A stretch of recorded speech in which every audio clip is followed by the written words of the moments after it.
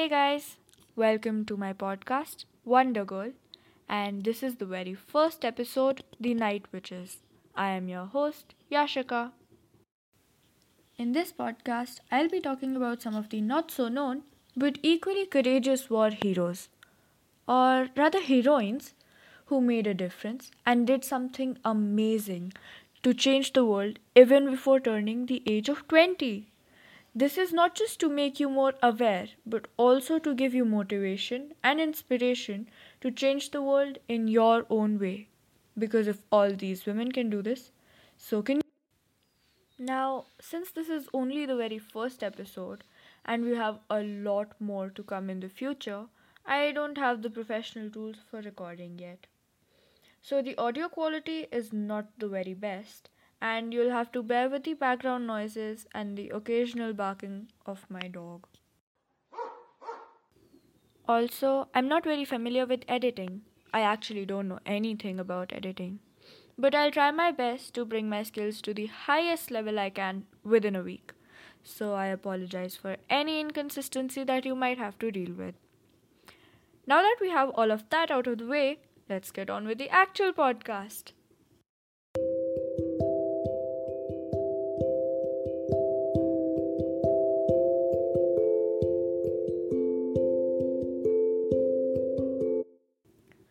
So, when I was looking up people I could talk about, I came across the night witches a lot. It was there on almost every article on the internet. I had heard the name before, but I wasn't really sure about their background or what they had done. And so began the quest of researching and finding out about these amazing women who had played a huge role in the victory of the Soviet army in World War II. Now, before we go further, let me give you a little bit of a background. The Soviet Union's war efforts in the Second World War began when it was invaded on 22nd June 1941. It had always been at a disadvantage, and the real trouble came when in 1941 Adolf Hitler launched Operation Barbarossa, basically a sneak attack on the Soviet air forces, and not to be confused with Captain Barbossa from that movie with the pirates. I'm sorry, that was a bad one. Anyway, there were just too many casualties, and squadrons of planes were completely destroyed. The planes, as you can imagine, were very important in the war and were being shot down at an alarming rate. Since most of the able bodied men were at war, there was no one to repair the few planes that could still be saved. This not only dampened the spirits of the Soviet army and threw everything into chaos, but also gave Germany complete air control. This attack was followed by a sudden surge in patriotism in Russia, with recruits and volunteers eager to defend their motherland after listening to all those inspirational speeches. These included thousands of teenage girls who had plenty of experience flying and wanted to serve on the front lines. However, a lot of them were turned down. In the book Night Witches The Untold Story, which was written by Bruce Miles, a woman recalls being told by an officer, "Things may be bad, but we are not so desperate that we'll put little girls like you up in the skies. Go home and help your mother." Can you imagine that? This honestly makes me a little angry. This disheartened many young girls, but Marina Raskova came to their rescue. Marina Raskova has to be the coolest character in this series of events, if you ask me. She was already very popular, both in the military and among the common people. She was the first woman in Russia to pass the navigator exam that is compulsory to become a pilot and was just 19 when she started flying. Yeah, 19. She showed great courage in an extremely daring flight in 1938, which included jumping into a forest on a cold, stormy night with nothing but a parachute to decrease the weight in her aircraft and save her team. Mind you, this was in Russia, which is known for its cold weather.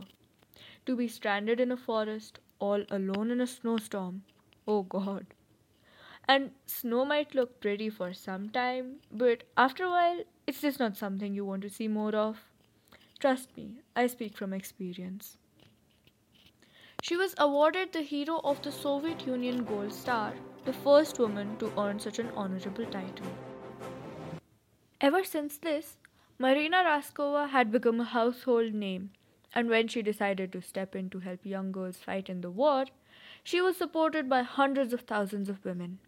And soon, the girls were given entry and allowed to fly planes at the front. Marina again took the initiative. She had been promoted to major in the Air Force and convinced the officials to let her recruit and train all female units. When this was announced on the radio, she started receiving bags full of applications every day. I mean, who wouldn't want to be trained by and work under their role model, right? Marina personally interviewed thousands of teenagers and finally chose over 1,000 of the best candidates. They were fighter pilots, navigators, support personnel, and mechanics. These girls went through a lot of difficulties at first. The government treated them unfairly, not even bothering to make new uniforms for women. They were given the men's uniforms, and the girls described the coats as long enough to be bridal trains.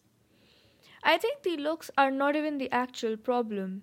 If they wore uncomfortable uniforms when they went up, that would probably get in their way and make flying more difficult, right?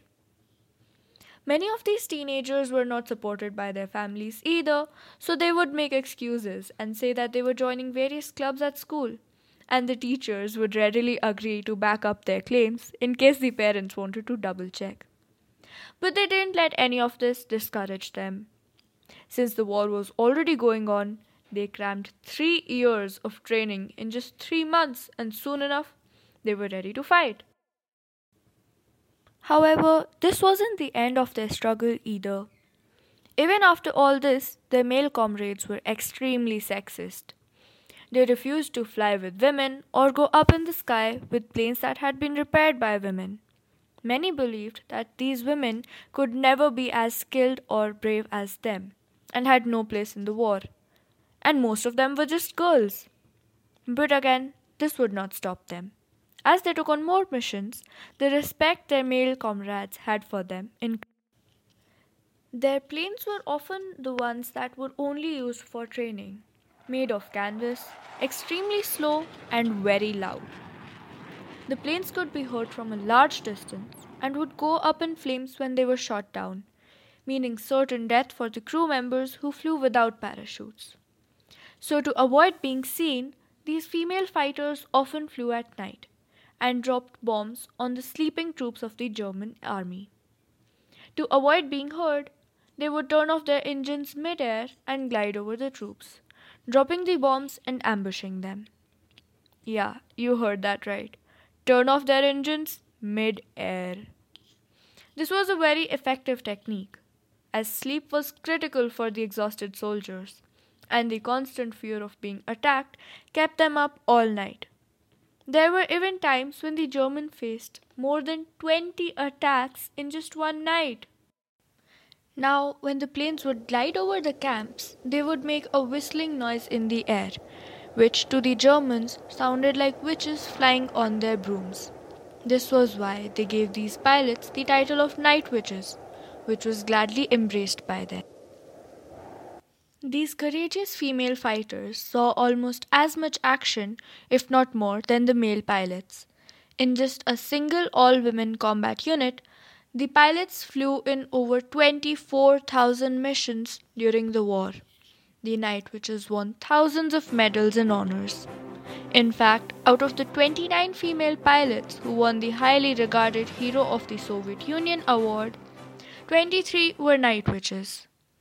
Although many of Russia's greatest heroines, including Marina Raskova, did not live to see their motherland's victory, their courage and contributions are celebrated today. Lilia Litvak, an amazing young fighter who joined at the age of only 16, had led more than 168 successful missions by herself, shot down 12 enemy planes, and the sight of whose aircraft often made the enemy turn and flee, was awarded the Order of the Red Banner and had a monument dedicated to her name as a war hero near the place she had died. In June 1943, a ship was built by the United States to be gifted to the Russians to use in the war effort, and it was named the SS Marina Raskova in memory of the heroic Soviet fighter pilot. These girls turned the situation around and had a big hand in the victory of not just Russia but the Allied powers as a whole in the Second World War.